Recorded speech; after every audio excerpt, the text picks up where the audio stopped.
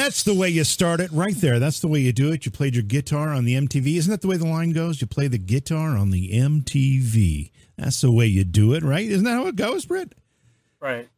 Where's the chicks for free and your drugs for nothing? No, your drugs for free and chicks for nothing? Something like that. That same song, right? Yeah, it is the same song. It's Money for Nothing by Dire Straits. And I don't know why it was on my mind when our opening theme played, but it was, so I went with it.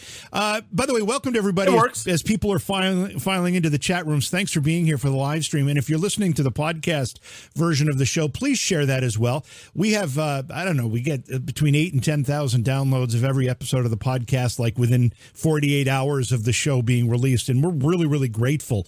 What do you prefer, Britt? Do you prefer a podcast version of the show, or do you like to be around for the live stream of a show? Does either one matter to you?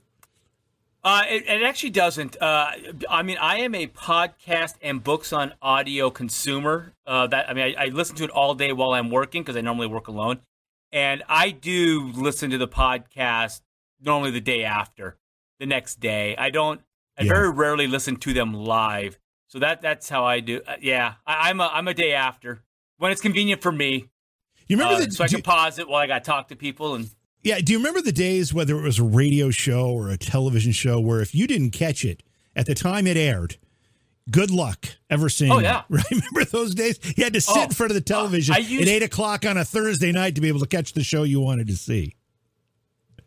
I remember listening to Dr. Demento and struggling to stay awake until he played either Fish Heads or Dead Puppies. And then I could go to sleep after I heard that song. But, I would, you couldn't tape it. You had to wait. Yeah. Now everything's just on demand. My kids are so spoiled. Whatever they want, on demand, tip of their fingers. They do. You know what kids don't know today? Patience. Kids don't know patience, number one, but the adrenaline rush of when the commercial starts, to race to the bathroom, go to the bathroom, shoot to the kitchen, grab the soda pop, pour it into the cup, put it back in the refrigerator, and pray to God you get the cap on all the way, and then run back to the couch without spilling anything before it starts. Gosh, how big was your house? Or you hear your sister or brother go. How big was your house? Yeah. How far did you have to run?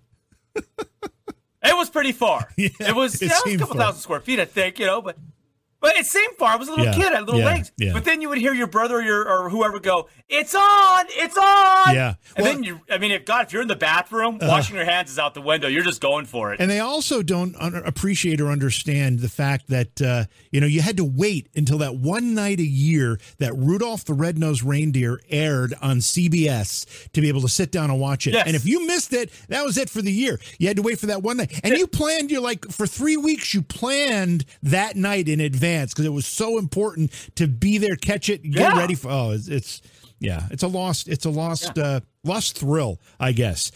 Speaking of thrills, we're going to talk about something that's quite thrilling tonight. Actually, I've got this book here, Origins of the Gods. We've got one of the authors, Gregory Little, with us tonight. We're going to be talking about this. And this is something that we've touched on a lot of times on this program and the predecessors of this program, these ideas of interdimensional beings and connections between ancient cultures and these extraterrestrial or interdimensional beings. And Gregory is far more fluent in this than I am, and we're anxious to talk about. But I just want to give you a little information about our guest tonight because he's a really accomplished guy. Dr. Greg Little has a master's degree in psychology and a doctorate in counseling and educational psychology from Memphis State University.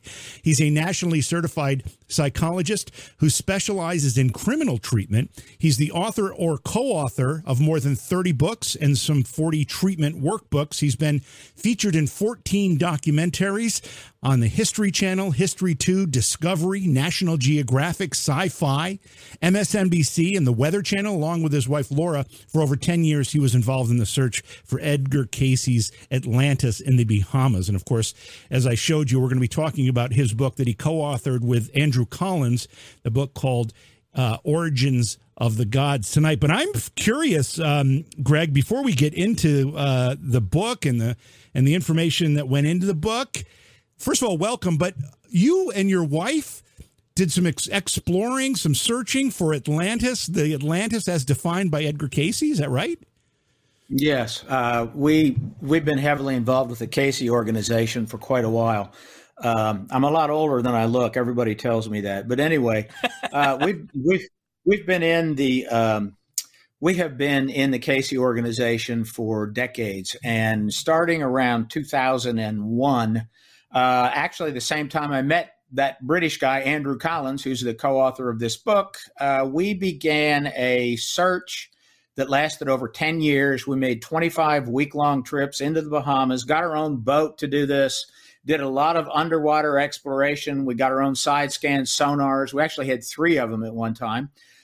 We did a lot of underwater filming, and that was most of the documentaries we made. We found 31 crashed planes during all that, including 3 that are definitely Bermuda Triangle planes that disappeared, supposedly never found.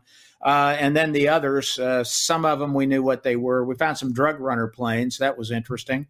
And just a lot of other stuff. We found loads and loads of stone formations, but we have never said that we found any remnants of Atlantis. And that I could talk about probably for hours on end as I can this topic. So if you want me to stop, whenever you want me to stop, do something, wave or something, because I can talk your entire hour and keep going. Well, I want to ask you about your thoughts on Edgar Casey's ideas, particularly this Atlantis idea. Obviously, you thought enough of it to go in search of it. I mean, you spent time, energy, money, and other resources in search of proof of his ideas. But in general, after the 10 years of searching, where do you land on those ideas now? Well, the last thing that we found relates to what we were looking for after we began. We actually began it because of Andrew Collins.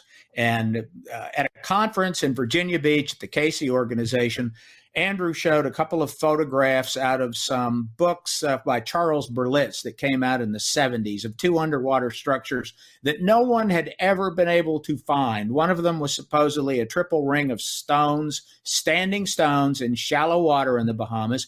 People had searched for it for decades, never able to find it. And I remember seeing him show that picture in the ARE, and I turned to my wife and I said, we're going to go find that thing. If it exists, we will find it. And at the time, I was a kind of an active private pilot. I don't fly planes anymore. So we searched around, and weirdly, nobody had ever talked to the pilot that took the photo of the triple ring of standing stone. Nobody in all those years. They'd done all this searching. So we found the pilot. And I asked him if he knew where it was, and he said, yeah, and he pulled out a pilot's map, pointed to the exact spot. And part of the reason nobody had ever been to it is because it is in Cuban airspace. And in the 70s, Cuba was still shooting down planes that happened to wander into their air defense zone. Yeah. So, but it was there, and we flew beneath radar. We got a charter plane. The pilot who owned the charter plane was delighted to fly into Cuban airspace. We eventually found it. We found the other structure. We went to them, and they were not what people said they were. They weren't standing stones. Again, it's a long story. They were actually gigantic sponge worth a fortune, because we had a sponge diver that wound up taking us to them after we found them from the air and got the GPS. And I see the look on your face like, what the heck is that?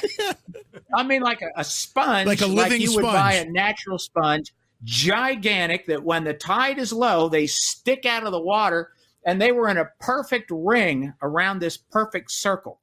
And there are lots of these circles in the Bahamas. And the second structure we found was also what we considered natural. That was going to end it. And then when we were ending it, the very second trip that we took to the Bahamas, a guy came in and told us about a structure on Andros Island. I was very skeptical, but I went out the next morning before we flew out, and we found this huge stone formation. It had 3 separate lines of stones. It ran for over 1,000 feet. The last episode that we were on of UFO Hunters, we went out and dove it, and you can see some of the film from UFO Hunters when we were with them, and it's called the Underwater Area 50, the Underwater Area 51. It's that episode. But anyway, that's kind of a summary of it. The last thing we found was a gigantic stone building that was nearly 400 feet long, and it was 150 feet wide. It had fluted columns, the giant stone slabs on the bottom. It's in a very strange area about 30 miles south of Bimini. And in Edgar Cayce's readings, one of his readings about Atlantis, he said that there was a temple of the Poseidians, which is what he called the people of Atlantis, a temple that was underwater in the Bahamas, somewhat south of Bimini. And it's an area where nobody had ever searched before. So that's the last thing we found. This summer in August, the History Channel's show Mystery Quest will have some photos and information of that on the show. That'll be sometime this August it comes out. Greg, did that structure, the last one you found that you just described, had that been previously undiscovered? Yes, nobody had ever found it. And it is. We were working under archaeological permits primarily. With the film crews, we went under film permits.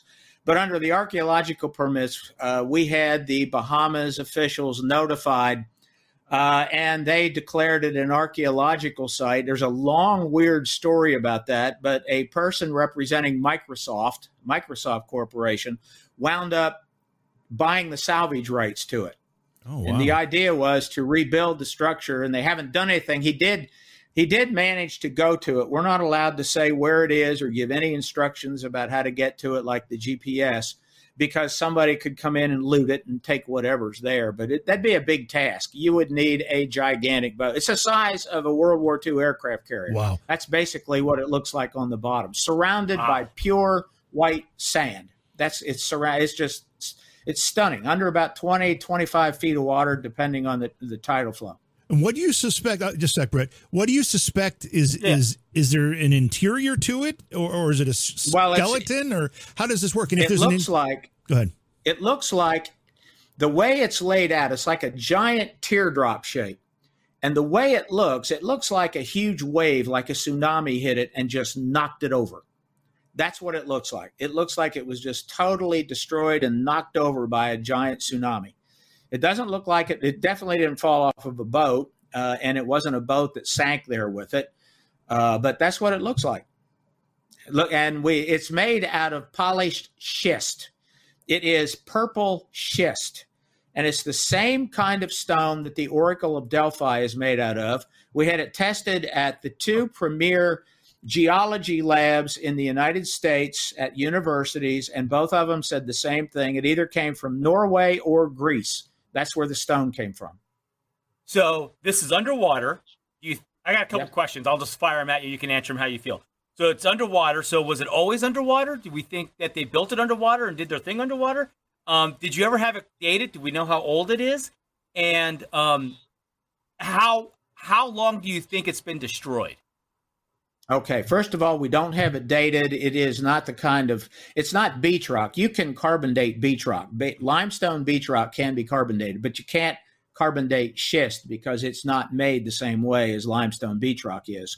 How long it's been under, we don't know, but it would have been above the surface on a very high spot, roughly 3,000 to 5,000 years ago, and certainly, if it was around 7,000 to 10,000 years ago, or 12,000 years ago would be the time of Atlantis and Atlantis's destruction, it would have been at least 300 to 350 feet above the water.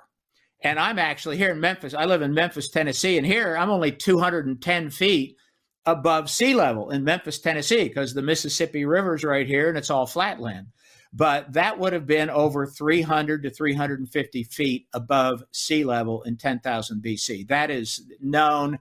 Nobody that's a geologist or an underwater archaeologist would dispute that. So, yeah, it was probably built above water some time ago. But no, we didn't date it. There's no way that we can date it. We're not allowed to do any work at it at all anyway, now.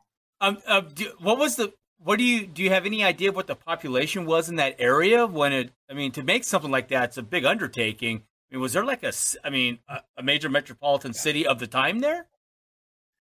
That would be the Little and Great Bahama Bank. The Great Bahama Bank was huge during the last ice age until about 8,000 years or so, when most of it went under. And then the islands of today were the islands then.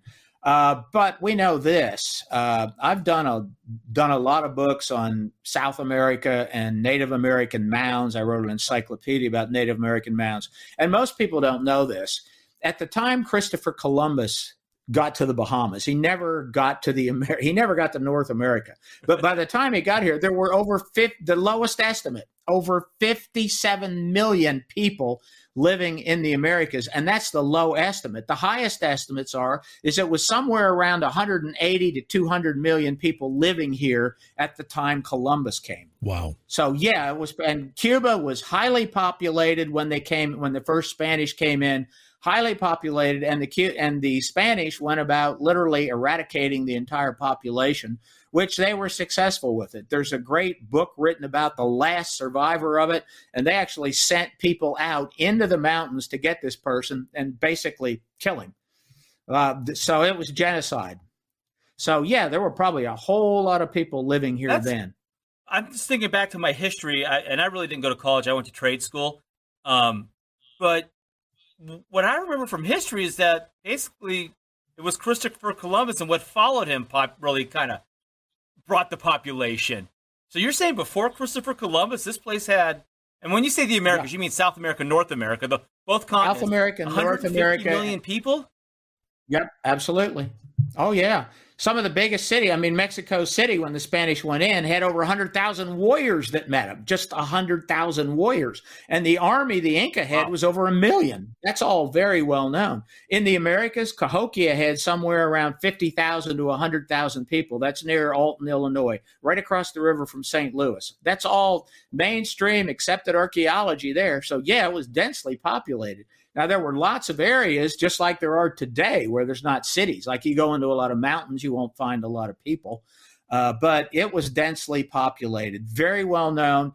By the time any of the European settlers came in, the population the population decreased by 90 to 95% because of two things.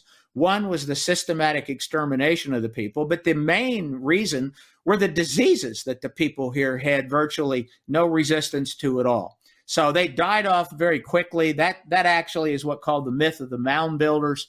When the first Europeans came in and started settling, they found these bizarre earthworks and mounds everywhere.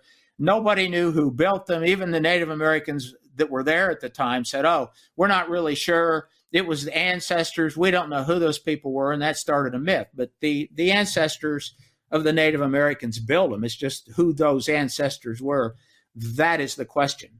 Yeah. But that's a big topic. Yeah. Last question about the structure that you found discovered underwater. Did you notice any cultural similarities or cultural references to the way it was built or the shape or anything that you could connect directly to a known civilization? It's polished schist. It looks a lot like Roman and Greek structures, like their temples. Like I said, it had some very old fluted columns, which fluted columns are really sections. They're sections, maybe 3 to 4 feet long, and then they're carved, and then another column would sit on top of it. And then what they did is they plastered the outside of it.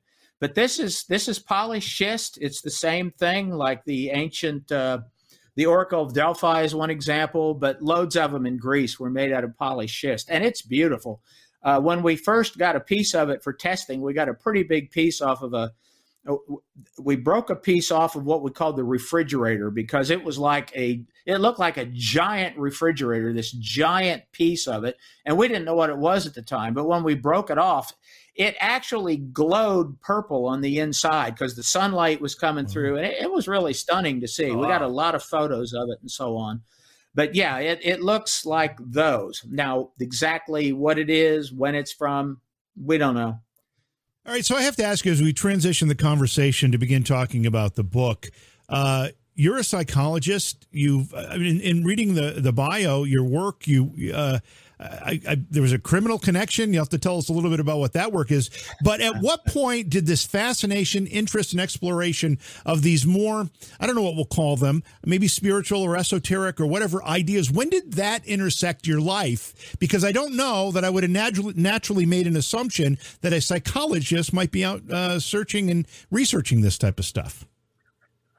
Well, first of all, psychology, when you're in training and when you're in school in it and when you're a professor, you're given a wide latitude for interests. And so when the interest really started, was in the early 70s, and I have written a bit about this, but roughly in 1972, in 1972, I started graduate school in psychology, and I was in the area of psychopharmacology. My first publications were on the drug not cyclohexamide was one in 75. I don't even want to talk. It's a memory drug. It causes amnesia. But anyway, a drug called scotafobin, which is absolutely bizarre. Anybody interested, Google scotafobin and you're in for an eye-opening thing. Scotafobin.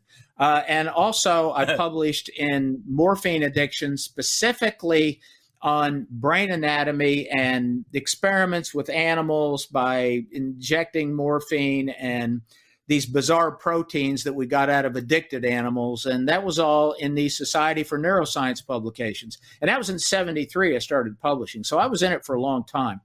So in 1972, my major professor, who was a psychopharmacologist, PhD from Vanderbilt University, and his wife, who was a psychiatrist, MD from Vanderbilt University, they got interested in the paranormal right at the time that I started graduate school. And we began researching in the psychology laboratories all kinds of things, such as key bending and spoon bending was then a rage. Uri Geller stuff. That's right. People were saying you can do that. Sure. Also, you had trance channeling where people were doing that like crazy. It was all over the place. There was pyramid power. Supposedly, you could put a dull razor blade into a pyramid built to certain specifications, and that razor blade would sharpen. And you could put food in there, and it wouldn't rot. And you could put all kinds of things in and have, it would be good for them. So we actually tested that. We built pyramids in the laboratories. We tried all the things that you were supposed to do. I'll tell you right now, all of our research and all the times we did never worked like it was claimed to work. We went to spoon bending parties. Now, again, I'm just a lowly graduate student. I was actually then working for the Office of Naval Research on a grant, which is that's how I got departmental funding. I was one of two people that worked for the Office of Naval Research during that time. So we went to these spoon bending things. We watched people bend spoons, bend keys. We tried it. Never worked for us. But we watched other people do it. I don't have a comment on that beyond watching. And yeah, they did it, but we couldn't. We also went to trance channeling. I was never really impressed with it. And we hooked up philodendron plants, giant philodendrons in the lab in a copper shielded room, Faraday cage. And we hooked up a 8-channel physiograph to it and conducted experiments to see if it could feel and if it could identify specific people in the room. And lo and behold, it did. Wow. We ran 3 different tests of it, and every time we got the same results. I can tell you how. I'll try and do this quickly. Like I told you, I get into this, and then we can go off in all different directions. Yeah, go. It's excellent. Keep going. Right. So the idea was then that plants had feelings and so on, and they had some sort of consciousness. I actually believe that they do. But anyway, we took a philodendron, hooked it up to this physiograph. One of the full professors at the university sat at the physiograph, and 6 graduate students were given a choice of 6 pieces of paper. One of the pieces of paper said, tear a leaf. The others were blank. Our instructions were, if you get the blank piece of paper, go into the room, stay in there for 2 minutes, don't do anything, and then leave. The person that had tear a leaf was supposed to go into the room, sit in the chair, go tear a little piece of the leaf off, sit in the chair till the 2 minutes were out, and then come out. Then, after an hour, we went back into the room one by one. And the idea was the person who had torn the leaf, when they go into the room, if the plant could sense that it was the person who hurt them, by tearing a leaf. I don't know the gender of a plant. That's why I called it it or whatever. Anyway, I don't know. I'm not a biologist either. That's another story. I'm a psychologist, not a biologist. But you misgender a plant. I know. So anyway, it worked. It worked every time. The plant immediately on the physiograph, it started responding like crazy when the person who had torn the leaf went into the room. So that is one of the studies that we did. But I did that for years with them. And then I got involved in UFO stuff in the 80s. I was very interested in abductions. I was very interested in stories like Edgar Cayce and how in the world somebody like Edgar Cayce could do what he did. And that actually got me into Cayce and got my wife into Cayce at the time, too. But that was kind of the start. My first book came out in 1984. It was called The Archetype Experience. And it was a follow-up to Carl Jung's first book, or his last book, which was on UFOs, and it was called Flying Saucers, A Modern Myth of Things Seen in the Sky. It came out in 1959. Nobody had ever written a follow-up to it, so that's how I started. All right, I just have to ask you, with the plant experiment, I mean, that's kind of earth-shattering in a way. And it's been replicated other places. So what are your thoughts on that? I mean, you said in opening the conversation, you said you believe that plants have a consciousness.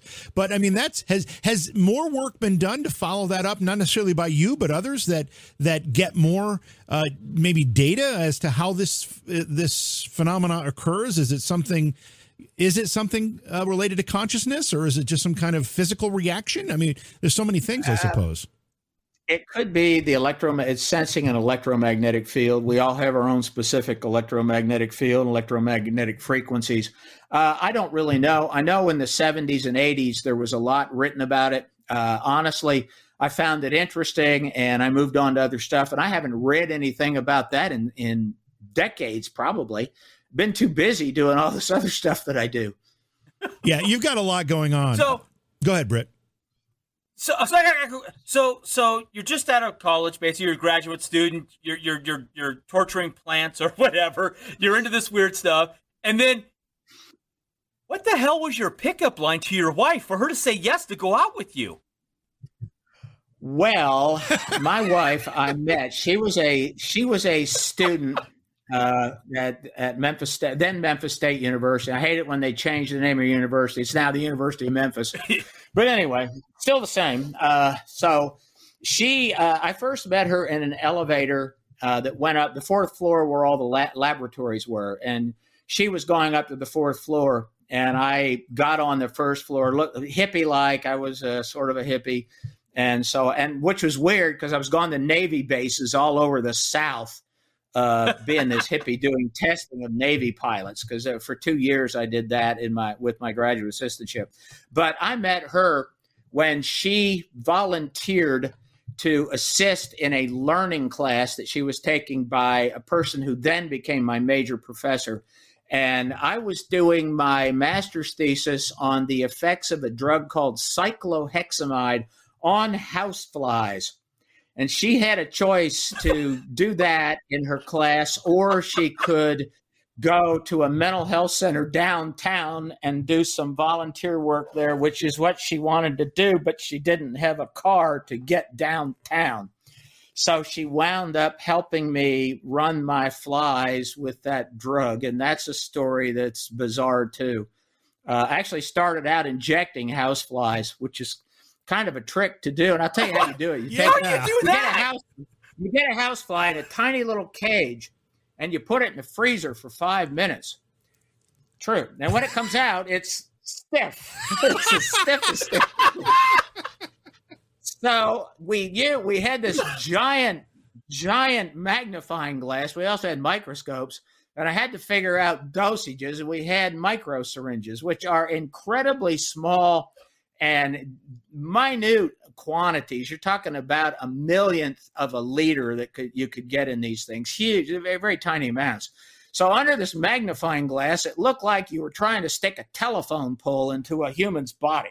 Imagine that. Yeah, that's wow. How big it was. And I started out by giving them amphetamine, and it woke them up instantly, and they'd zizz around in a circle like crazy. And finally, we decided we had to give it to them in sugar, and that's what we did. And it's a very weird drug, and I actually talked about the drug in the first book that I did called The Archetype Experience, because if you could get cyclohexamide in your brain, you would lose short-term memory, so that somebody could abduct you and you wouldn't remember anything from that time period. It would just be a blank. It'd be a black spot. You wouldn't even know it was there. You wouldn't know that any time had passed at all.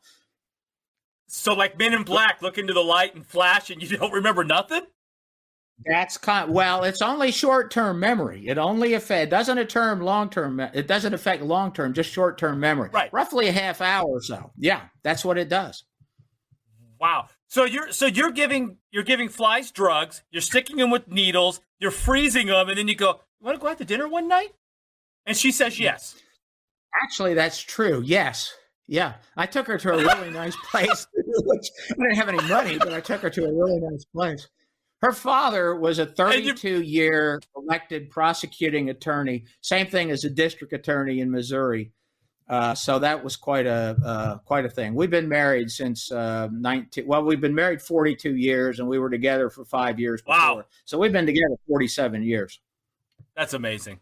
Sorry, JV. Yeah, no, back to the show. That's great. Greg, let's talk about the book Origins of the Gods. Tell us about I thought our time was up here. I'm looking at it. All right, we got a little time left. Let's talk about the book. Tell me about the title Origins of the Gods and how you came up with the idea of writing this to begin with. What it's about? Well, Andrew Collins and I had written a couple of things together before this, and we made a number of films together and documentaries. And our earlier book was called Denisovan Origins. It did really well. And so we decided that we wanted to go back to our roots. And part of it is it's a search for the paranormal. Both Andrew and I have an interest of like, what is the paranormal? What is it when you have like the contactees in the 1950s, when a flying saucer would land and an entity would walk out? Sometimes it was a glowing being. Sometimes it was a Nordic woman. Sometimes it was some sort of a creature that looked like a typical gray. But they'd walk out, they'd talk to a contactee, and they'd say, "We're from the planet," or "We are from Jupiter or Mars or Venus," or somewhere like that. We were also interested in people like Edgar Cayce. Edgar Cayce had experiences with angels. So history has this long series of events about these creatures. Call them angels. You can go back to biblical times, but mankind has always interacted with these things. And of course, that's what the show Ancient Aliens is all about. Andrew is on most of the Ancient Aliens shows. He's one of the featured people that's on it all the time. He's also on the William Shatner's new series, almost every episode. And so we decided that we were going to do a book because we have had the exact same ideas since 1984. We both started publishing then. We became friends in the year 2000. We have been over there and stayed with him and traveled around in England. He's been over here many times, stayed with us, and we've done a lot of work together. So that's really where it started. We wanted to answer the question, what in the world were these ancient gods, and what is it that people are interacting with? And that is what the book is about. It's kind of like the source of the paranormal. Yeah, one of the most influential pieces of media that affected me in my life's path, I'll say, it was Eric Von Daniken's Chariot of the Gods.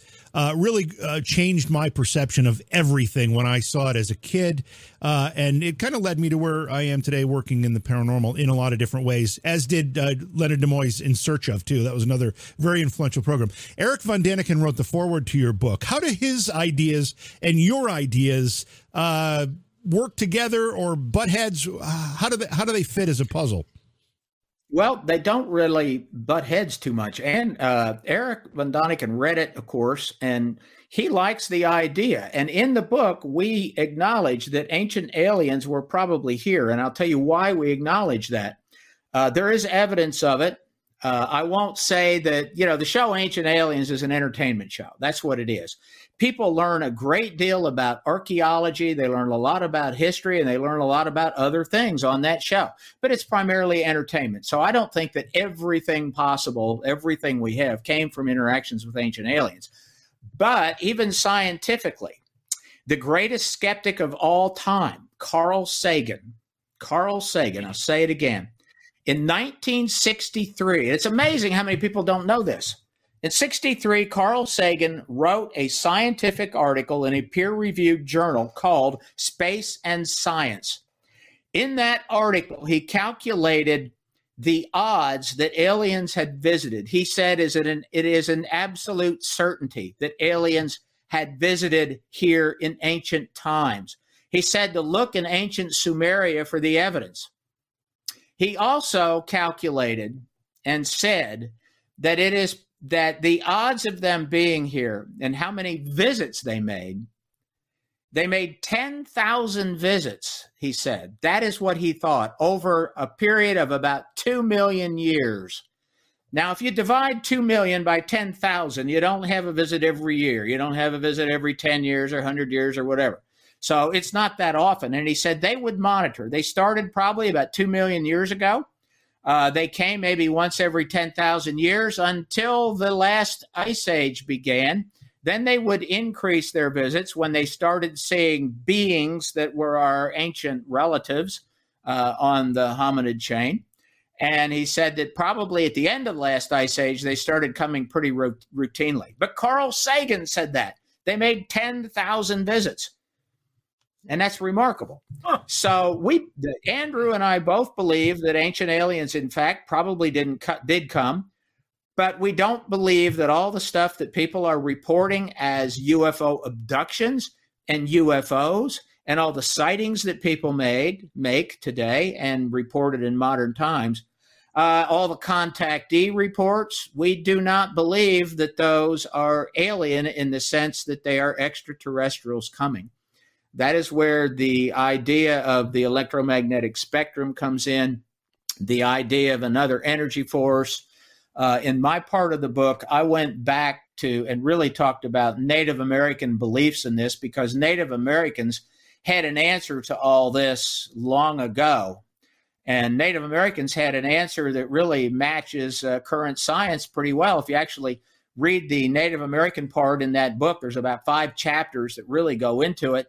It talks about their belief system and says that at the beginning of creation, there was a singularity. And when the singularity split, and it split into 2 parts, it created a 3-part world, an upper world, a lower world, and a middle physical world. And that what was happening here in the middle physical world was an interplay between those 2 other forces. But everything has an essence of spiritual energy. Just like Carl Sagan said, we are all made of stardust. We are. Everything is connected. And that's really the first part of the book that I talked about. All things are connected. And that is a main Native American belief. And of course, Andrew's part gets into quantum mechanics and physics and interdimensionality and all of that. Von Daniken likes the idea. It expands his idea into something else. It tries to explain all of the anomalies and things that we can't explain today about why the ancients did what they did, why there are so many earthworks in the Americas, why they're shaped the way they are. This explains it. But a lot of it comes directly out of ancient Native American beliefs. Yeah, you touched on the Native American connection, and you talk about it rather extensively. Can you give us some more examples of how some of the things that maybe we may know colloquially as opposed to more scientifically that we could make this connection for ourselves? You have examples? In terms of the Native American belief or the whole UFO stuff? Well, Native American beliefs as it comes to what you wrote about in the book. Sure. Okay, so it starts with their creation story, and that is everything started from a singularity of energy, which they called spirit. You know, they use the term the Great Spirit. That is a translation of their word, whatever word it may be in the tribe. But it all started as a spirit. And in this explanation that they gave, and it's really from the mound builders, the Zuni tribe, which is the oldest Puebloan tribe that exists, and the Algonquin tribes, they said that it had a type of consciousness, and for its own reason, which is inexplicable to us, it's beyond our understanding, it became 2 parts, 2 opposing parts, almost like a yin-yang symbol, and began to rotate. But that's a contradiction in terms. You can't have a 2-part singularity. So the exact moment that it created these 2 parts, it split. The upper world is in this idea and in this spiritual belief. It is the power of creation. It's where things are created. It's the upper world powers. The lower world is the power of disorder. So you have order in one hand, disorder in the other. So we term that, using some of their terms too, creation, and disorder is the process of entropy. Entropy is a scientific physics fact, and that everything that is created, from the moment of its creation, it begins a process of breaking down back to its most primordial component, whatever it is.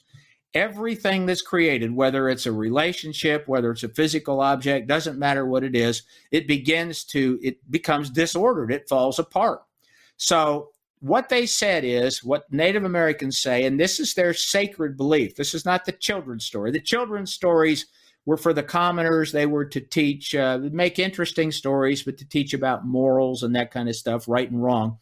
But in this story, the physical world that we live in is a three-dimensional world, and it reflects the upper world power, creation, and the lower world power, which is entropy. It's reflecting both of those, and it is a place where those two powers have an interplay, a constant interplay. And into this three-dimensional world where they put us, we're totally spiritual. So are plants in this belief system. So are rocks and everything else. So let me go through that quick. Rocks are solidified spirit. Water is flowing spirit. Fire is spiritual energy being released. And crystals are purified spirit. It's the most pure form of crystallized spirit that you get. So they figured out a way to align rocks and different kinds of stone, and earth, which is the most primordial form of it, along water. And they use crystals in in their rituals, all of which were used to manipulate and harmonize with these spiritual powers. So our role in this, why humans were placed here on earth, our role was to harmonize with these two gigantic powers, the forces of the universe, creation and entropy. That is why we're here. And in the course of that, here on this physical plane, there were manifestations of these spiritual powers from the upper world and from the lower world. One of the manifestations is called the trickster. And the trickster is a little bit of both. The trickster entity can appear physically. They actually did rituals. The book describes one of those rituals. It's a Cheyenne ritual called the Massam ceremony, but it's not just the Cheyenne. It's all the Algonquins did it. The Hopi and the Zuni have their own version of the same thing. And it's a way to make these spiritual powers basically become physical, and you can interact with them. So there is this spirit of disorder. If you think about some things with UFO abductions and so on, I've had lots of conversations with Whitley Strieber on this. Whitley really likes the idea. Whitley really believes that Native American stuff is tied into it. At the cabin where Whitley had his initial encounters, he had most of his encounters at a cabin in the woods in New York State. Whitley told me once when we were talking, he said, I've had on my land, I have Indian mounds. And he said, I wonder if the Indian mounds had something to do with it. And we talked about it. And in my way of thinking, yes, they probably did. So that is kind of the Native American stuff in it. We put some of the stories that they have and legends that they have about beings coming down. All of the beings that they have from the stars all come down in balls of light. They're always encased in light, and they're called light beings, and they're called guardians. They talk about harmony. All of the stories are pretty much the same from them. And when they return in a light form. And of course, that's Edgar Cayce's idea too. Cayce talked about our soul that went to the stars after we die, and that we came from the stars here, that we were some sort of a spiritual energy and souls. So that's one way that Edgar Cayce fits into this thing. You also talk about certain places on Earth that have particularly dense or high levels of electromagnetic energy, whatever happens to be, and they can serve as portals in some fashion. Talk a little bit more about that. And I think Skinwalker Ranch is one of those. Yeah, Skinwalker Ranch is definitely one. Andrew has been to Skinwalker Ranch. He talks a bit about that in the book. I believe Native American shaman, and we're going way back here in time, back to actually in Andrew's half of the book. He starts with shaman that Israeli archaeologists discovered near Tel Aviv, and they dated the remains of the shaman's objects that the shaman was using to 400,000 years ago. Wow. So this attempt to contact this paranormal force, there's evidence now going back 400,000 years, and it's something we've interacted with for all time, I believe, and Andrew believes too. All right, I got myself way off track. Where do you want to go? I wanted to talk about the properties of these places on Earth that exist, like Skinwalker Ranch, that are different than, maybe my backyard. Right. Okay. So one of the reasons I went to that Tel Aviv thing is because it's a cave. Caves, you are encasing yourself in the most primordial spiritual energy that exists, and there are rocks that are also there. Native Americans found that they could align earthworks in specific ways using earth. And there are incredible earthworks. The most incredible earthworks in the world are in Newark, Ohio. If you live anywhere near it or ever get there, go to Newark, Ohio and ask where Mountain Builders Golf Course is. That's not the same as the serpent mounds, is it? Nope. That's different. No, Serpent Mound would be swallowed by the circle and octagon in Newark, Ohio, in the Great Circle there. These are the largest structures in the world. They are still intact. And the only reason they've been totally intact is because it's starting in the 1800s. A golf course was put there with the understanding that they would not dig into it, that they would not alter it. And it's absolutely incredible.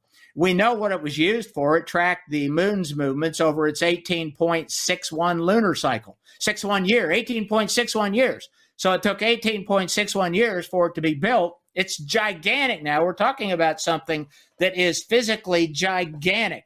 It's a giant circle that encloses 20 acres. And when I say a circle, the outer walls are about 15 feet high. Perfect circle. It then has straight lines attaching to an octagon that encloses 50 acres. And in the 8 points of the octagon, there is a truncated or flat top pyramid at each of the points. Those were made and aligned so shaman could perfectly chart the moon's movements during its 18.61 year cycle. And that is how you predict eclipses perfectly.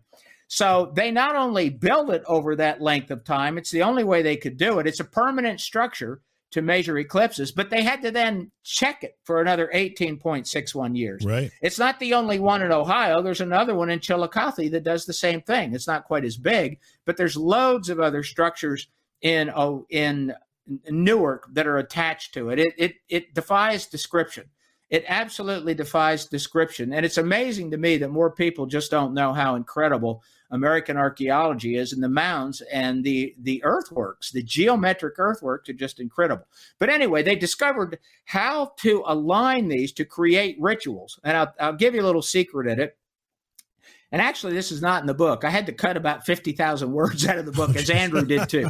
We only had so many words that we could put in. And it's not. It's not a thin book. This is a lot of work here. It's small type. Yeah. So one of the things that they did, they would make circles that had no opening.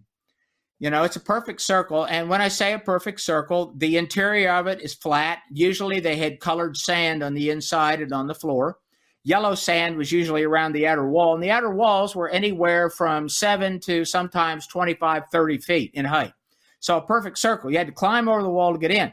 And so they would manifest spiritual entities in there. And the reason the walls were there were to confine it. It was a way to confine the spiritual entities.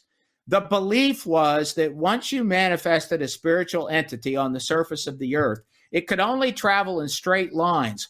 And that if there was an obstacle in the way, it would stop it. So that was their way of controlling the manifestations within a given area. Crystals were used in a lot of ceremonies. If you squeeze a crystal, it produces electricity. A little experiment you can try sometime if you really want to amaze people. If you have a big enough crystal, one that's maybe a couple inches long, doesn't have to be a good one, and get 2 of them and wear a pair of gloves. And don't mind if you're going to do a little rubbing of this crystal with the 2 together, because you're going to get little pieces come off. That's where you wear gloves. Go into a bathroom, make sure there's no light whatsoever in the bathroom. Fill your bathtub with water. Take the crystals, put them underwater, and rub them together as hard as you can, and it'll light up the room. Wow. Because of you have to fill the bathtub up in the dark? Well, no, you can fill the bathtub. I should have been more precise. Okay. You fill the bathtub up in the light. Yeah. I need to be much more precise here in giving these instructions. So don't let it overflow. I'm going to be in there I'm going to be in there in the dark going, is it full yet? Is it full yet? Well, if you can't tell if it's full in the dark, then that's another issue there too. But no, fill it up in the light. And the reason you're putting water in there is, one, so you know it's just not sparks flying off. And it's not sparks flying off. They're actually tiny releases of electrons. Wow. You're releasing electricity. It's piezoelectricity. It's a well-known effect. But if you do it in the water, it actually refracts the light and makes it a lot more. It makes it much more powerful. So it's a little test you can do. So they would do all kinds of things with crystals. They would put them into leather pouches. I've seen this occur where they grind the leather pouch, and the grinding of the pouch would cause this piezoelectric effect, and you'd have little tiny plasmas pop out of it, which are quite visible, and it's a pretty impressive effect. And those plasmas have their own electromagnetic field and so on. Question? You said something. I was reading today. Sorry, there's a little between me and you. There's a bit of a delay. You and JV are pretty direct, but because I'm the odd man out, you said something today about plasma dust presenting itself as maybe earthbound beings, and I read somewhere that you were talking about that. Is this crystal thing? You just said plasma. Could it be like generating whatever this earthbound beings are using the plasma as energy? The plasma, the universe is made of plasma. I mean, the most substance in the universe is plasma. That is very well known in physics. So, okay, plasma is the 4th state of matter. You know, you have solids, liquids, and gases. In the 1960s, nobody really knew what plasma was, other than saying that it was a superheated ball of gas, but it's more than that. So we know a lot more about plasma now. Physicists started saying that plasma, naturally generated plasma, which the Earth generates, and some of these areas that have these electromagnetic anomalies are window areas that generate a lot of natural energies coming out. So I actually call these time beings, TIIME, which stands for temporal intrusions of intelligent manifesting energy. Physicists now say that plasma has all the characteristics of living beings. It reproduces. It forms its own external structure. It has what looks like DNA forming in it. It multiplies itself and reproduces, and it appears to have intelligence. And scientists that have studied the UFO phenomenon ever since the 1970s have concluded that plasma has something to do with it.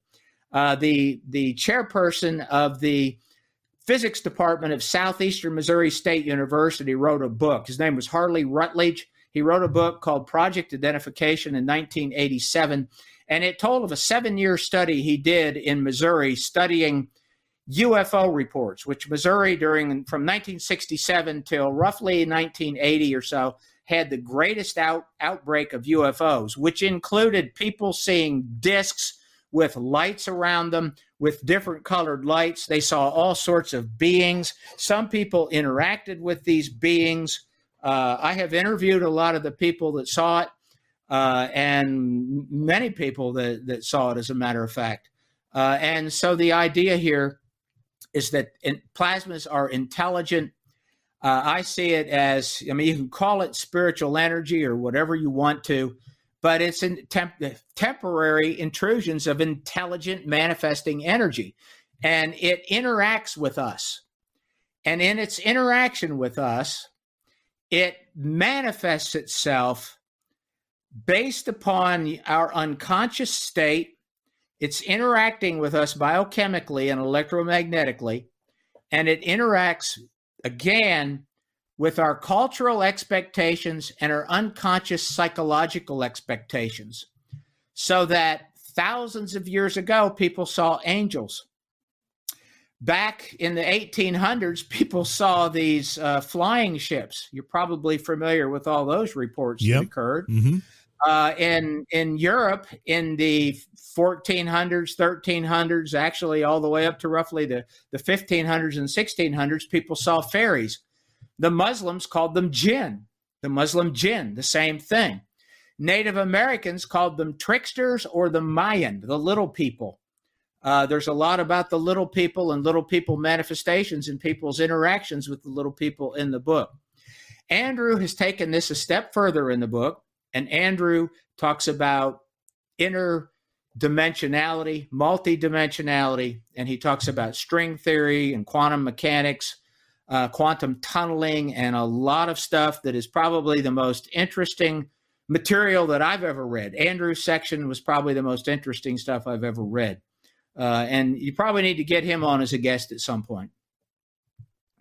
Oh, yeah, well, that would be amazing. Brett, we've almost gotten to the end of our hour with Greg, but if you've got a couple more questions you want to go really with. already? Yeah, I know.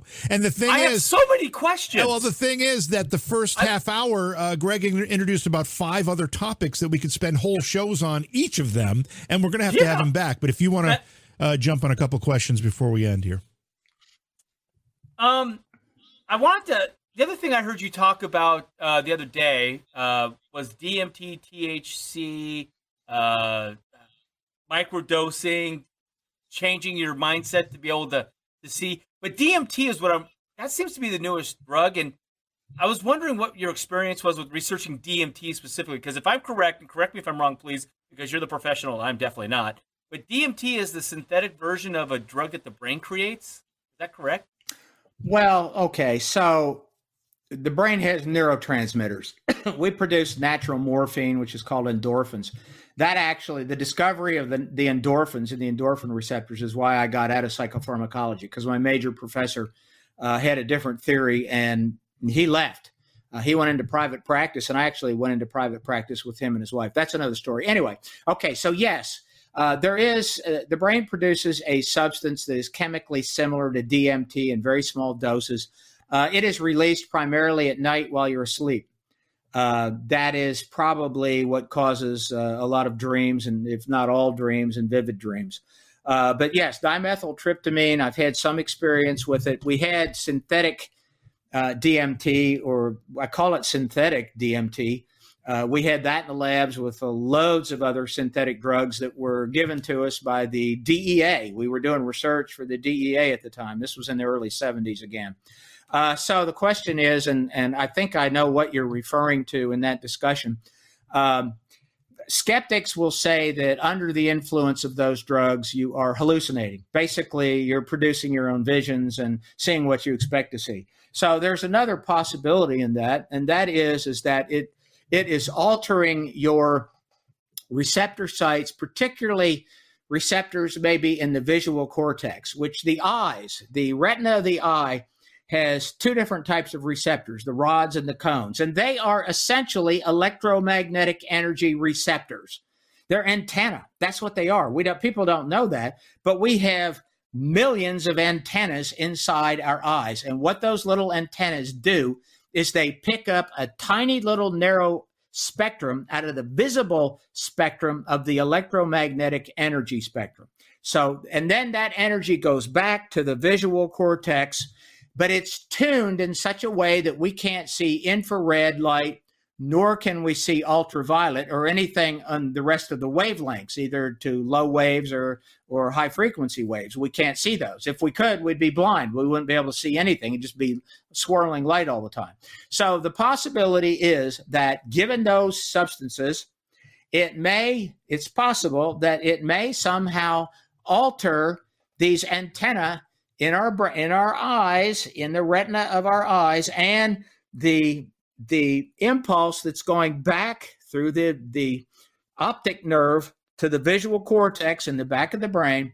And it's possible that people are seeing things that do exist, but normally they are totally invisible to us because we are not tuned to that part of the electromagnetic energy spectrum. That is a possibility. Wow. So are they still working with that to this day? I don't know of anybody who is doing that. If they are, they're being quiet about it. But there's a lot of research that goes on that nobody knows about. Government research in particular. I wrote a bit about that in the book. I stumbled onto it many, many years ago and found a lot of research that just nobody knows about in this field, in all these fields. In the field of, the Navy actually patented 3 years ago a electromagnetic plasma generator that produces a decoy in the air. It looks like it's an object. It looks like it's flying. They can make it move all different ways, impossible angles, and they can change the shape and size of it. It can be picked up on radar because it's a dusty, exotic plasma. As a plasma forms, it begins pulling in whatever it can to physically materialize. It is highly electromagnetic, so it pulls in all kinds of dust. And actually, the British government, in a report called the Condign Report, which came out in 2006, was released in 2006 to the public, it actually said that all genuine UFOs are dusty plasmas and exotic plasmas that appear to interact with us, but we don't have any idea what they are. That's what they said back in 2006. That was the official UK Ministry of Defense report. Wow. Lots of research out there that nobody knows about. It's hard to find. You got to spend a lot of time to find it. It ain't on the internet. No, you actually got to go look through a book and read papers. So is it possible? You got to get in. You have to get access. Yeah. Go ahead. Sorry. Go ahead. Right. Is it possible that our eyes, like you said, I've always said the spectrum of light is this wide. We just see a little sliver of it as humans. Animals see a little wider. Younger babies see a little wider. Is it possible that our brain is just recording everything it's seeing, and then maybe that when we offset our brain a little bit, get a little too drunk, do a little shrooms, microdose some LSD, do some that all of a sudden the brain can't filter out the stuff that would confuse us, and all of a sudden we start seeing replays of stuff that we've seen before? Well, anything's possible. Possible. There's a thing called synesthesia. We know that when you take hallucinogens of any kind, there's a thing called synesthesia, and it is the crossover. I used LSD long time ago, statute of limitations long ago past, decades ago, 70s. But anyway, you can see music under the influence of LSD. If you take enough, you'll see music. You'll actually see the music forming. You can smell sound.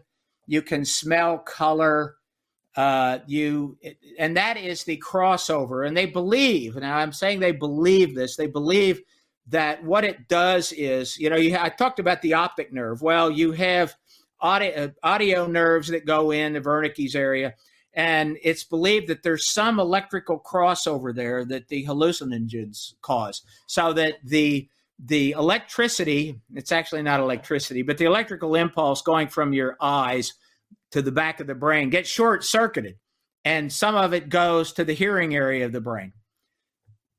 So we know that occurs. Exactly how it occurs is unknown, but it has to do with neurotransmitters and so on, as everything does. Greg, so anything is possible in this. Yeah, Greg, can those short-circuiting neurons happen to somebody when they're not on these types of substances? Because I'm looking for an explanation for some of the things that Britt says at a time.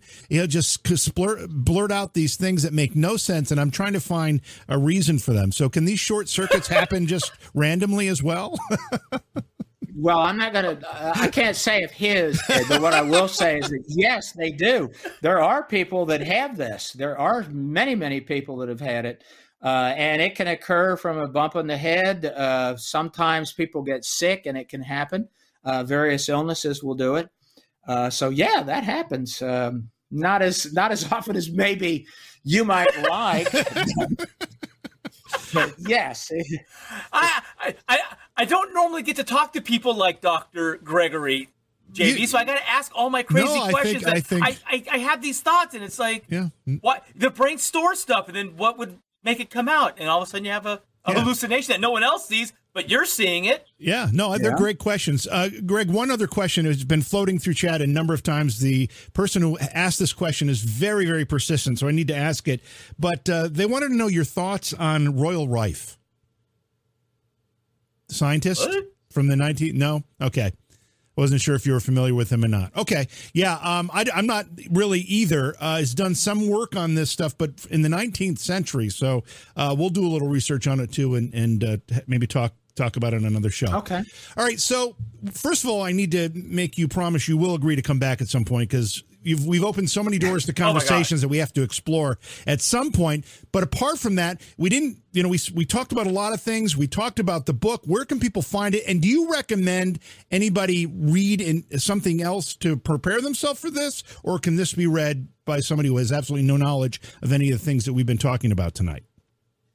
Well, I don't think anybody that has no knowledge about it is going to read it to begin with. But if you have an interest in the paranormal, anybody can read that. If they're into the paranormal, UFOs, and it gets more complicated as you go along. I really tried to keep it as simple and write as simply as I possibly could.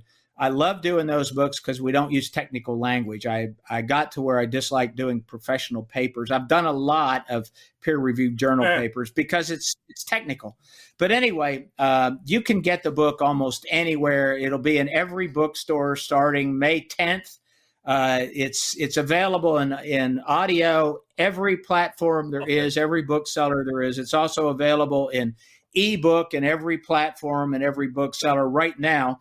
But they're not releasing the paperback version to May 10th, and that's all supply side stuff. And it's not going to be available in England and like in Australia until July, because that's how long it's taking them to get books across the ocean and across the Pacific. Wow. So it's available anywhere. I can be found. The easiest way to find me is to Google me. Use my middle initial, Gregory L. Little. If you Google Greg Little, you'll find two football players, which they're always more important than anybody else. So Google Gregory L. Little, and I'll pop right up there, and you can find just about everything about me there that you need to. And you can send me an email and complain if you want. And whoever put that question in about the name that I can't even pronounce. Royal Rife. All right. Don't know.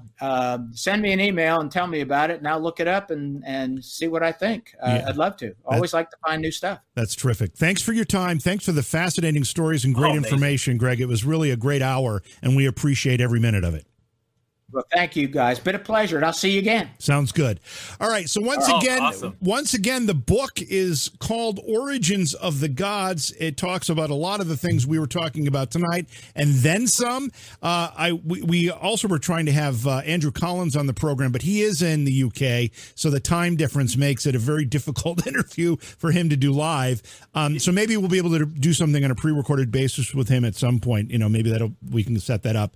I know he was willing to do that, but thanks to Greg for coming on. What a great hour. And chat loves it. I mean, chat has chat's been going nuts. Been going nuts. He comes out of the gate with Atlantis. I mean, geez, and he's out there searching and underwater. He's like Jacques Cousteau and filming it and all these great stories. That was amazing. Yeah. I did not expect that at all. I was and he was entertaining. Yeah. He had a sense of humor and he was entertaining. That's a great dude. Yeah, that was his own show. That was a lot of. Well, he's been on a bunch of shows, done a lot of stuff, as I listed in the beginning of the program: History 2, Discovery, Sci-Fi, other places. Yeah, a lot of good stuff. Yeah, I'm just saying, with all the crap that's on TV right now, this dude could bring some real stuff that could educate some people. He needs a show. Video Demon said, great interview. Smitten Kitten said, great guest. I agree with both of those. It was an excellent time. And thank you for the contribution of the cookie, Video Demon. That's very, very generous and kind of you. One of our chatters in YouTube was asking about Royal Rife, and I had no idea who Royal Rife was. I did a quick search, and Dr. Royal Raymond Rife and the Rife Machine, born in 1888 in Elkhorn, Nebraska. Royal Raymond Rife was a gifted scientist studying bacteriology at Johns Hopkins. Sounds like it'd be a great, if we find somebody who wrote a book about Royal Rife, sounds like it could be a really interesting interview in itself. Yeah. Yeah, totally. Yeah. God, there were so many more questions to ask. He has knowledge on the giants, like the 6'8" or the 8', 9 people, the bones that were here in the Americas. Yeah. Yeah. We're talking. Oh my God, we got to get. I had so many more questions for him. Yeah. The Nephilim, yeah. Yeah. Well, yeah, we can only fit so much into an hour, and that's. I do hope we can get him back because that was really fascinating, and he presents it all so well too. You know, when I asked if you needed to have any baseline knowledge to go into this book, and he said no, he wrote it as simply as he could, so you didn't need that. That's a real art in itself to be able to take some complex ideas and be able to relate them in a way that people who may just be interested for the first time can actually understand them and walk away understanding the concepts. If he can make it for me to understand it, then anybody will be able to understand it. So it's perfect. Yeah. Do you understand it? He's got book on, and it's on audio, so it's even more amazing for me. So for the people that are, do a lot of driving or, sit at a cubicle and, data entry, books on audio. It's amazing. That's how I learn a lot of stuff. That and podcasting. Yeah. But man, what a great interview. What a great guy. Yeah, a lot of fun. A couple trivia. What? On what?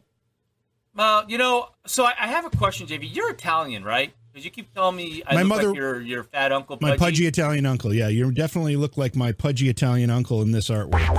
Whoops, not that artwork. This artwork. Uh-oh. You definitely look like my pudgy Italian uncle in this, yeah. All right. Or this thing. Yeah. Oh, my God. Yeah, pudgy Italian uncle. Well, I ran across this video, and I wanted to ask you, did your mom... people will smudge their home to I guess, push out the evil spirits. Yeah. That's what the Native Americans do. That's what most people do. But I'm wondering if this is how your family did it. I'm going to play this video here. So this is an Italian family, and they're smudging with... Pasta? The pasta. It's pasta smudging. Okay. Yeah, okay, that's... Is this how... That's funny and all. But there's no, that's just steam coming off the end of pasta that hasn't boiled yet. No, that's not how the Italians do it. We're not that stupid. I mean, we're stupid, but not that stupid.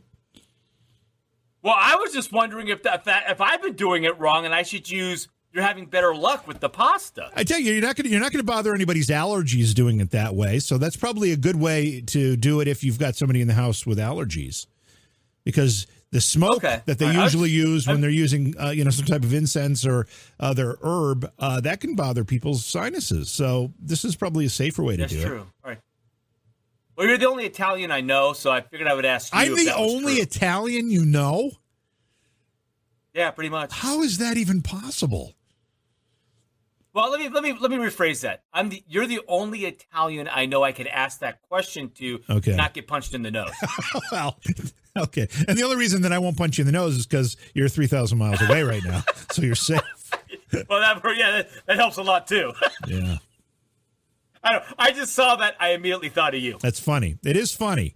That I would share. Yeah, it's actually very comical too. I'll see memes and things on Facebook or other places that talk about your family's Italian when, and there's a whole bunch of funny things, and I can't remember any of them right now. But these stereotypes are so true. Now everybody's saying, "What? Your last name's Johnson? How can you be Italian?" My dad obviously wasn't Italian. My mother was born in Naples, Italy. Came over here at 3 months old. My grandparents barely spoke English. I actually lived with my grandparents. I think I've told the story. Lived with my grandparents for the first almost 3 years of my life because my father was in a band and my parents traveled.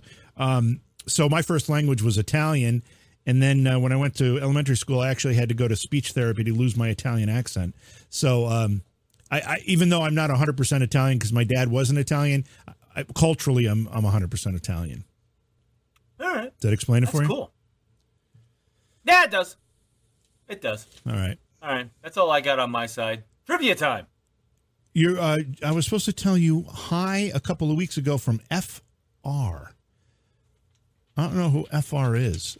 I don't know what that means. But thank you, Jada. Thanks for delivering that message. Hello, FR.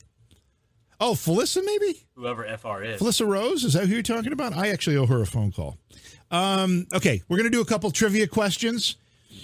What's the name of the incomplete novel that Charles Dickens was writing at the time of his death? Felissa Rose, the actress? Yeah. Yes. Are you just catching up to? No, you knew celebrities. Yeah, pretty much. What is the name of the incomplete? Maybe I'll have Felissa come on the show next week. We could talk to her about something. Who knows? That'd be fun. Yeah.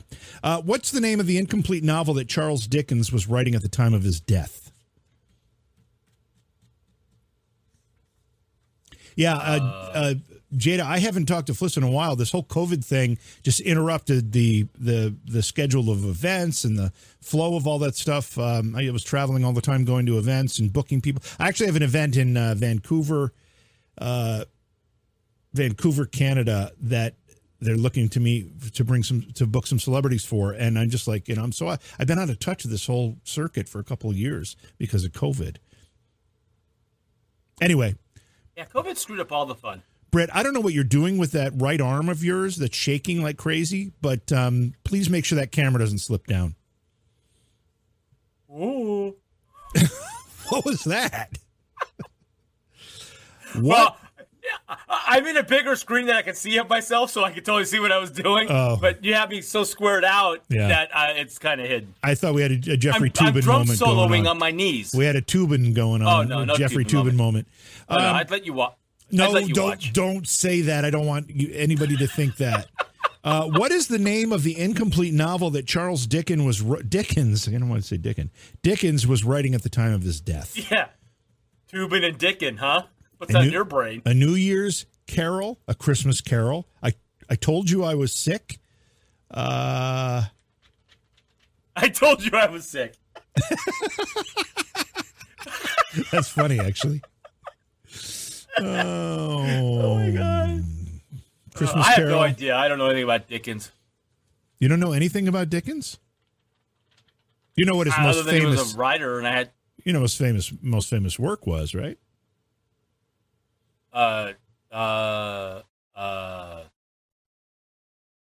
the kid on the boat, right? In the river. The kid on the boat in the river? I'm drawing a blank. Tom Sawyer? Oh, well, that would be Mark Twain, not Charles Dickens. Oh, wrong Arthur. Okay, that's right. Actually, I knew that. Dickens. What did Dickens write? Don't help him, people. Don't help him. Let him work through this. Dickens wrote. I had to read it in high school, right? I don't know. I mean, it was like a required reading of it in English class, right? I don't know. I didn't have to read any of Dickens' work in English class. But that's, maybe it's different where you went. I don't know. I mean, it's pretty. I can't remember. Okay, it should be. I mean, the fact that you're struggling with this means you're not thinking the right way. Charles Dickens wrote A Christmas Carol, Ebenezer Scrooge, and all that. That's his most famous work. He also wrote Tale of Two Cities. Duh. I mean, yeah. So I'm really kind of sorry I asked the question because that was painful. So let's see, where is it? Yeah, it was painful for me. Video Demon said The Mystery of Edwin Drood, and that is exactly the right answer. In the story, a man named Edwin Drood disappears, but Dickens didn't write far enough to reveal what happened to him. Oh, wow. So that's a mystery. Oh, that is a painful one. Because it probably would have been a fascinating story. Holy cow. Wow. Holy cow. Mystery. All right, next question. Here we go. Who played James Bond in the 1969 film On Her Majesty's Secret Service? I think I know this one. Be Sean Connery? I think I know this one. 69? 69. Yeah, I was going to say Roger Moore, but I'm not. But it might have been Sean Connery. No, it's was right the in 80s. that. Well, but Sean Connery did a few. Then someone else stepped in. And then he did a few more, and then Roger Moore came in, I think. Well, Rudy's going with Roger Moore. Part 5's going with Sean Connery. Yeah. Video Demon admitted to cheating. Oh, you cheated, Video Demon? We know that's a rule here. No cheating. Please, he's the only real James Bond. Who? Sean Connery. I'm assuming you're talking about Smitten Kitten. That's probably true, too. I think we need to sentence Video Demon 204 to 2 Our Fathers and 3 Hail Marys for his sin of cheating. Yes. Richard Marx wrote about a missing girl, but never finished that either. Richard Marx, the pop singer. I never really liked Richard Marx. I always thought his songs were just really cheesy. Roger Rabbit. I don't even know who that is. Richard Marx. Okay. I'm tired. Who played James Bond in the 1969 film On Her Majesty's Secret Service? I'm still going with Sean Connery. Okay, so Lost Mom says George Lazenby. Scooter over in the YouTube chat said George Lazenby. The answer is George Lazenby, Australian actor George Lazenby, who had the distinction of being the only Bond actor to appear in just one Bond film. So it must have been Connery. This George came in for a film. I don't know why Connery didn't do that one. And then Connery came back for however many. And then Roger Moore took over. I think that's how it worked. Yeah. I think that's how it worked. Yeah. All right, last trivia question, Scooter. No more. This is the final one for you all. Name the groundbreaking 19th century female astronomer who wrote influential books such as Mechanism of the Heavens in 1931 and became one of the first women to join the Royal Astronomical Society. Brett, you study female astrologers. You must know this one. I just like being in a dark field with them on a blanket looking up.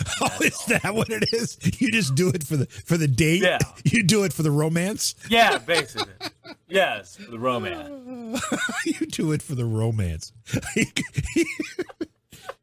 He's into female astrologers because you can get him in a dark field on a blanket where no one can hear you scream, apparently. Oh, yeah, pretty man. much. What was the question again? Name the groundbreaking 19th century female astronomer who wrote influential books such as Mechanism of the Heavens in 1931 and became one of the first women to join the Royal Astronomical Society. That'd be Sean Connery. Go with Sean Connery. Always go with Sean Connery. Anne Rand. Yeah, I have no clue. Madame Ruby. Whatsoever. I'm a Star Child. Yeah. I'm a Star Child. Jodie Foster. Jodie Foster. Yeah, Jodie Foster, that very, very famous 19th century female astronomer. Okay. All right. We got no more guests. Listen to satellites. Pardon me? That's all I got. Eileen Over. Yeah. Eileen Over. Ben's sister, right? All right, the answer, nobody's gotten the answer. Yeah, no clue. Mary Somerville, among her many contributions to astronomy. No, I didn't. Among her many contributions to astronomy, Somerville hypothesized about the existence of a planet in our solar system beyond Uranus. She was later proved right when Neptune was discovered. So there you go. Neptune. She was looking around. Right. So she was out in a dark field with you, Brett, looking around Uranus and found Neptune. She was wedding around my anus? Not Uranus. What did you just Uranus. say? Look at you turn red. Uranus, not your anus. Okay. Wow. Somebody's got a dirty mind tonight. Talking about Cuban and dicking and whoa! Oh my God! Yeah, it's me in that world. We're using a silly trivia of the day calendar, and I'm only on. I'm still on Thursday, July 29th, 2021. So I got a ways to catch up. Got a way to catch up here. Yeah. I know, Scooter. We need Harold Butts. We need Harry Butts to talk about Uranus and his mission there. Oh, okay. All right. Well, that's going to do it for tonight. We went off the rails. We did. Thursday night, we have, who is this? Merch. What? Yeah, well, you can talk about merch. While you're looking it up, people, go to... While you're looking it up? Oh, okay. Go to the website, paranormalirl.com. Go to the merch button. We have T-shirts up. There's a couple new T-shirts, Bigfoot T-shirt and a Alien T-shirt is up there. Don't stop believing. Yeah, the Alien shirt has been taken down because of misspellings. Oh, is there a misspelling on that? Yes. Which word? Believing. Alien? No, maybe that too, but believing for sure. Oh, damn it. I just copied and pasted it from the other one. No, you didn't, because one is spelled correctly and one is spelled incorrectly. Mm-hmm. Which I thought was quite a trick. Anyway, all right, well. Wow. Yeah, because normally I just copy and paste that shit. All right, well, I'll fix that and put it back up. Anyway, just buy some shirts. It helps us. It helps supports JV and I. Mostly JV, because he pays the most from the software on his side. Which yeah, you're right. You're right, Lala. We do have a new shirt on there, and I'm going to grab a picture of a screenshot of it, because it just went up today, and it's kind of a cool. Oh, we should. Kind of a cool thing. It's an 11/11 shirt. What is that? You're not familiar with the significance of 11/11? No, should I be? Looks like we're going to have to do a show on 11/11 by that time. No, it looks like we're going to have to do a show about 11/11. The 11/11 shirt. Fresh on very cool. Fresh on the Paranormal IRL merch page. Yes. Okay, so Thursday night we've got Mike Ricksecker. I've had Mike on Beyond Reality 3 or 4 times. He always brings a large audience with him of his fans. He's written books about shadow people, so the conversation will primarily be about shadow people and paranormal investigating, ghosts, that kind of thing. He's done a lot of work on it, written a lot of books, and it should be a really fascinating discussion. That is Thursday night's program, not tomorrow night, Thursday night. Okay? Yeah, tomorrow night you'll be over on the other show. Tomorrow night should be, yes. Find JV there. Yes. The Independence Gang. A lot to talk about there, too. So, all right, that's going to do it for here, though. Thank you to everybody for being here, and thank you for contributions and the help. We do appreciate that as well. It helps us pay the bills to keep the programs flowing. Having said that, we'll see you all Thursday.